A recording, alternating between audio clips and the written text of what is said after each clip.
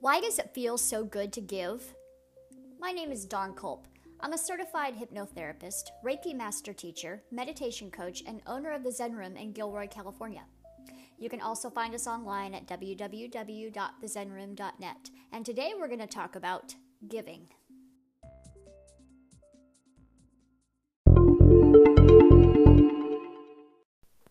Hi everyone, and thanks for tuning in to another episode of the Zen Room. So I know that logically, and if we were to all, kind of go back in our own lives and our own experiences, that we can all remember a time when it felt really good to give. It felt really good to give, and it feels really good to share. And we've also all, if we're old enough and with enough life experience under our belts, know what it's like to have been given to, especially in a time of need. So I know that we are all familiar with giving. We've all been on both sides of giving, and there's something very special about it. Somebody once told me, if you're in a really, really bad space, if you're really, really depressed, go down to your local soup kitchen and volunteer your time. And it will do something to you that will make you feel better. And actually what's really interesting is that science is catching up with it. Science is through the use of MRI technology, being able to look at what the brain experiences when we are in an act of giving. We do notice, and there are many, many studies that have been done that prove that there is a chemical reaction. There is a definite warm glow that the brain experiences when it is giving.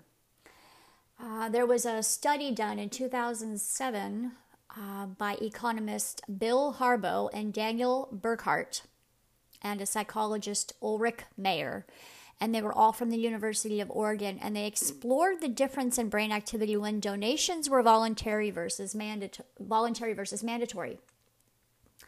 So they gave each subject $100, told them that nobody would know how much of it they chose to give away or keep, not even the researchers who enlisted them in the experiment and scanned their brains, and payoffs were recorded on a portable memory drive that the subjects took to a lab assistant, who then paid the subjects in cash and mailed donations to charity without knowing who had given what, okay? The brain responses were measured by an MRI machine as a series of transactions occurred.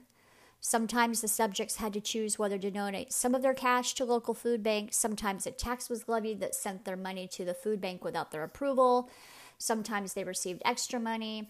And sure enough, when the typical subject chose to donate to the food bank, he was rewarded with that warm glow, that warm glow that happens in the brain that the MRI is able to detect, that warm fuzzy feeling in the brain that releases the chemical dopamine and lights up the brain, okay?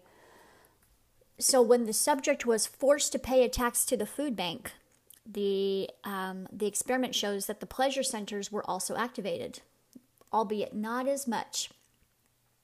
The experiment also found that even having the gift be a mandatory gift, so it's not even of your own volition. Even if it's mandatory, there are still benefits that the brain experiences. The dopamine release, the pleasure responses that have the brain get that warm glow wound up showing up even if you made the person give the money away to charity. Okay, so that was a particular experiment that was done on charitable donations, voluntary versus mandatory, and both of them gave the brain the ability, allowed the brain to have that warm glow to release those dopamine chemicals into the system.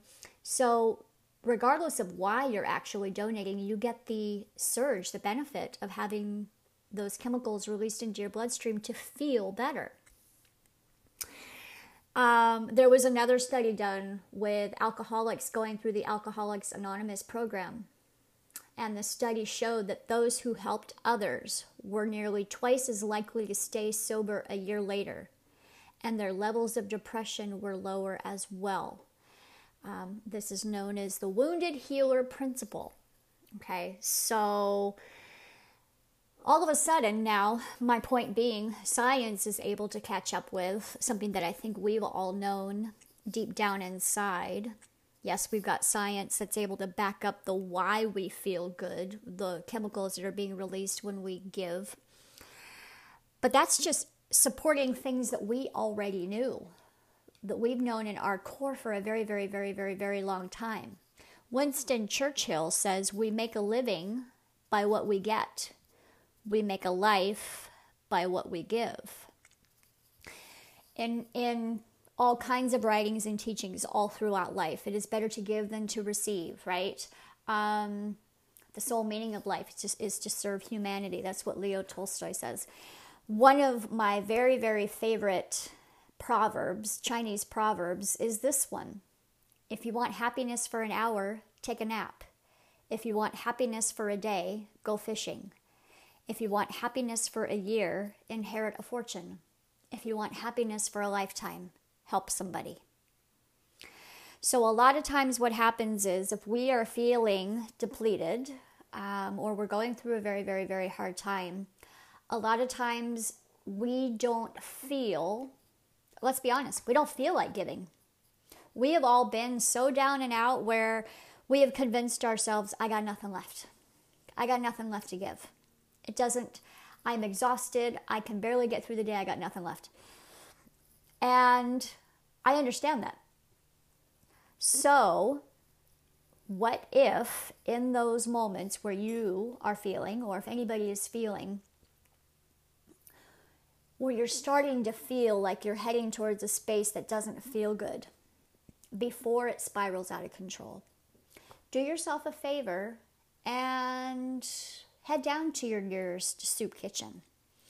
Volunteer your time for an afternoon. I remember there was one Thanksgiving where I just felt like I wasn't exactly loving where I was living. My job wasn't great. It wasn't horrible. This was quite a ways back. I hadn't, gotten to a place where I was absolutely tapped out, right? But I was definitely not in the greatest space. Something inside of me had to remember that even though I didn't feel like I was in the greatest space, I was still pretty fortunate. I had a warm roof over my head. I was just, dating my boyfriend, who is now my husband. At the time, there was a lot of uncertainty in my job, but it hadn't quite gotten spiraled out of control yet. And I just remember thinking, you know what? As much as I feel like there's some things in my life that aren't exactly on track, there's a lot to be grateful for. And there's people who are having a much worse time than me. So I went into the kitchen and I just made a whole bunch of sandwiches. I made a whole bunch of sandwiches. The only sandwich, to be honest with you, that I'm really good at making is peanut butter and jelly. So I made like 15 peanut butter and jelly sandwiches, put them in Ziploc bags, and put them in all in the paper bags, and put some snacks, apples and bananas and chips and whatnot. And I just took them down under the bridge. My husband went with me. And we just started handing out little bags of food on Thanksgiving. Because somewhere inside of me, I realized that there were a lot of people who were not fortunate enough to sit down and have a really big, beautiful Thanksgiving meal. So my husband and I, we had done our normal Thanksgiving, and then we came home and we said, you know what, let's just make some sandwiches for some folks. Put them in a bag, put them in some bags, went down, and just set the intention that maybe, yes, it wasn't turkey and gravy and cranberries and stuffing and all of that, but you know what? These people probably really appreciated a really good peanut butter and jelly sandwich.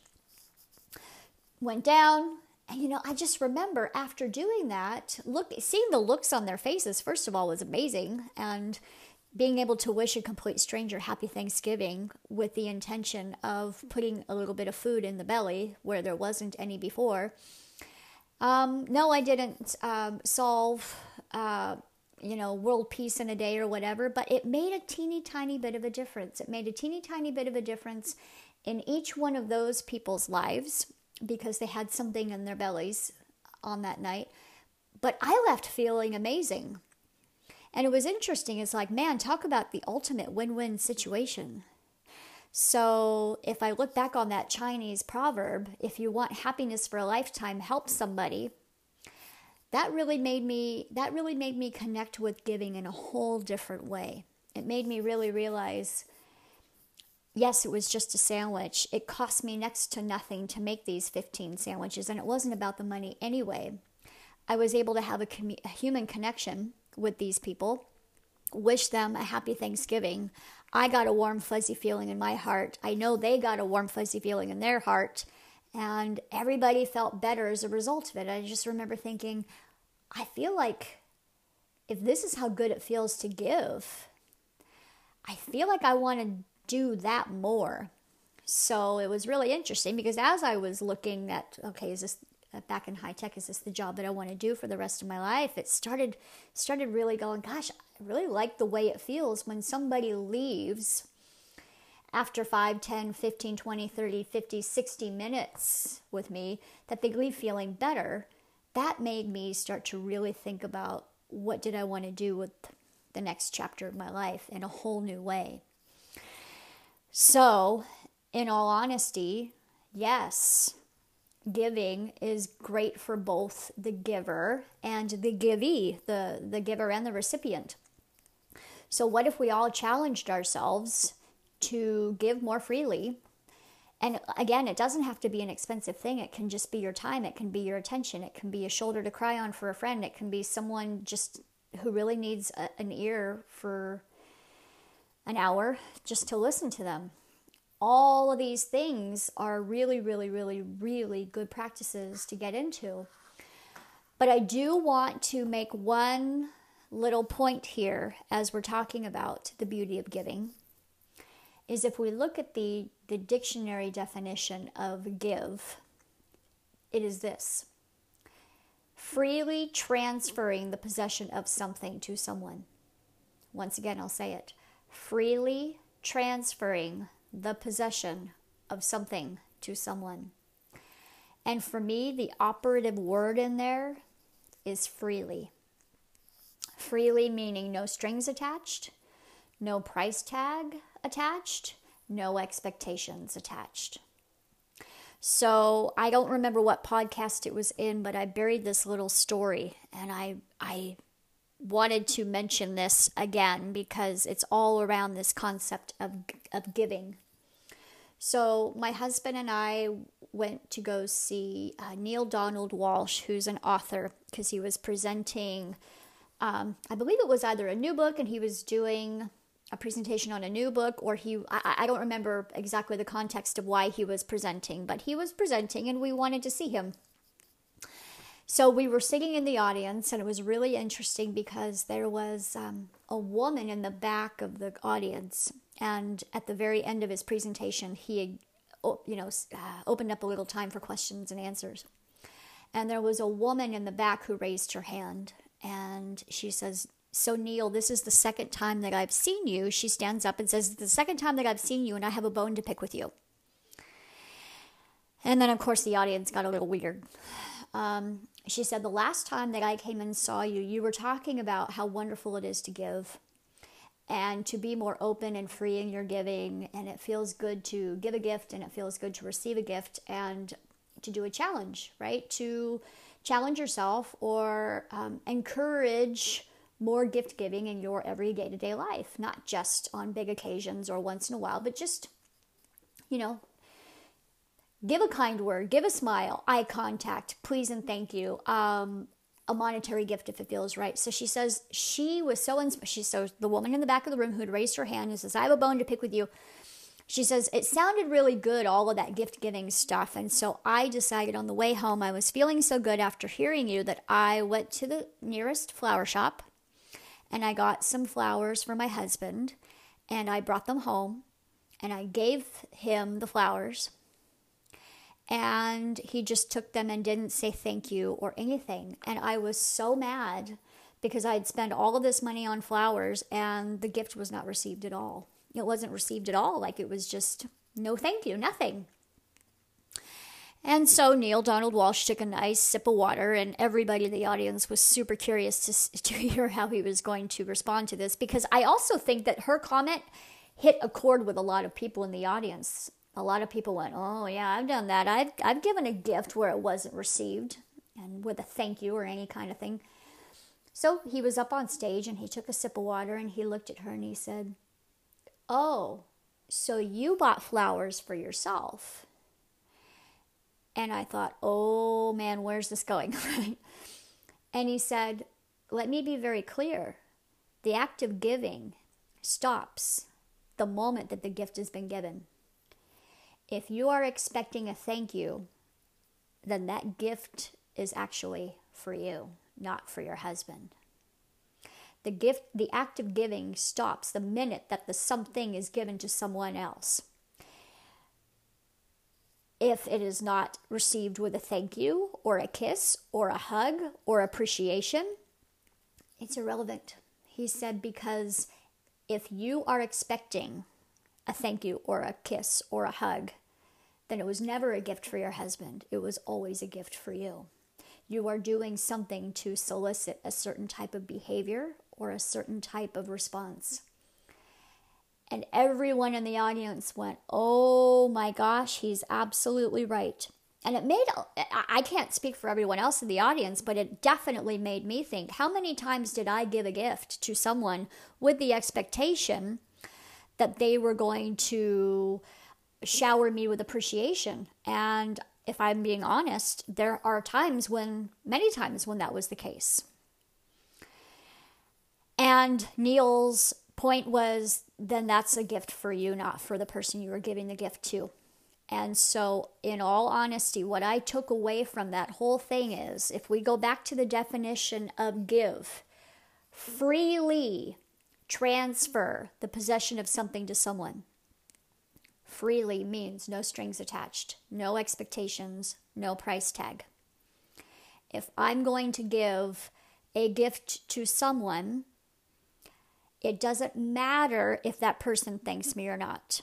It doesn't matter if that person hugs and kisses me or not. Maybe that person is not in the place or with the capacity to give me anything in return for the gift. Doesn't matter. Now, obviously, when you give a gift to someone, of course it feels nice to have a thank you or an appreciation or a kiss or a hug. Of course it feels nice. And let's hope that we all become very, very good at receiving gifts. But it should not determine whether the gift is given or not.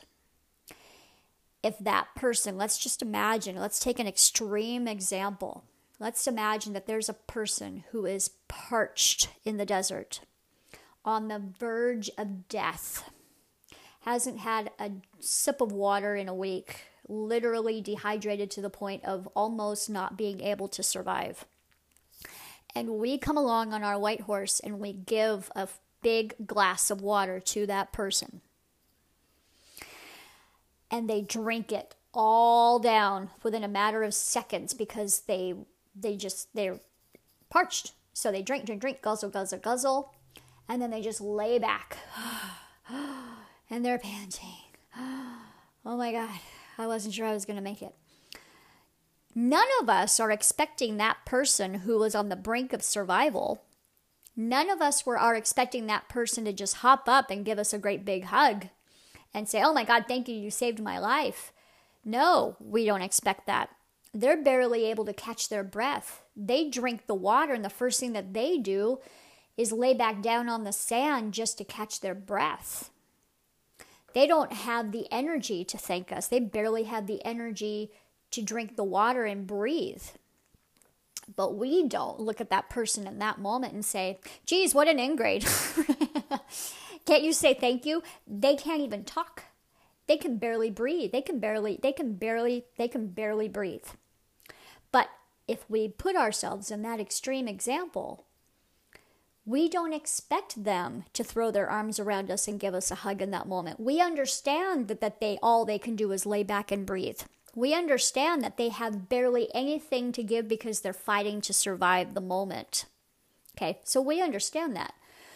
When we are giving a gift to someone who is maybe emotionally in survival mode, whatever that looks like to them. Maybe they don't have the capacity to throw their arms around us with eternal gratitude in that moment, to give us all the warm, fuzzy feelings that we wish that they would give us. Maybe they're struggling with maybe that woman's husband is struggling with, why did my wife bring me flowers? And he's kind of going through his own turmoil around paranoia or whatever.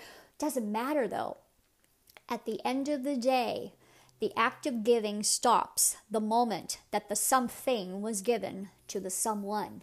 And if we can all walk away realizing that anything that happens after the gift is given is gravy. Either gravy, if you get a thank you, that's nice, gravy, cherry on top. If you get a hug and a kiss, oh, that's wonderful. We all love to be appreciated, but it cannot be the reason why we do or don't give the gift. Okay? If somebody was choking and dying and we are giving this person the gift of CPR, once again, we don't expect that person who is finally catching their breath for a moment of, after not breathing for a minute, not going to wrap their arms around us and say, thank you so much, you saved my life. Again, they're barely surviving. They're just trying to hang on there. Would it stop you from giving CPR to someone the next time because you remember, oh my God, well, the last time I did CPR, you didn't even say thank you right away. It took him a day to say thank you. No, you would give CPR. Hopefully you would give CPR again and again and again and again and again because the person needs it. So if we can start wrapping our head around what is an actual gift. I did not give the bag of, apple and a peanut butter and jelly sandwich to the guy under the bridge because I expected him to pay me back one day. It was because I wanted him to have a full belly, and that felt like the right thing to do. So if we can be really clear about the definition of giving, freely transferring the possession of something to someone, period, end of story, then would we be more apt to give more often? When we put $1 or $2 in the little Harvest Food Bank plastic bin at the grocery store, we don't know. We don't know who's going to get that money. We don't need the thank you from the person who's going to get it. We don't need that. We just have to trust, assuming, now obviously there's a lot of questions that people have around charities and the validity of charities and whatnot, and I'm not going to get into that conversation. There are people in your lives right now that you can give something to that really, really need it. And it will be received just as well. Okay? So if we can all start to think about giving as not only being a gift for the person who receives the gift, but also we get our own little dopamine rush. Isn't that a win-win situation? So it's easier to give when things are going well. If things feel out of sorts for people, I think people immediately start to carve that kind of stuff away. But what I'd like to do is just offer this one little idea.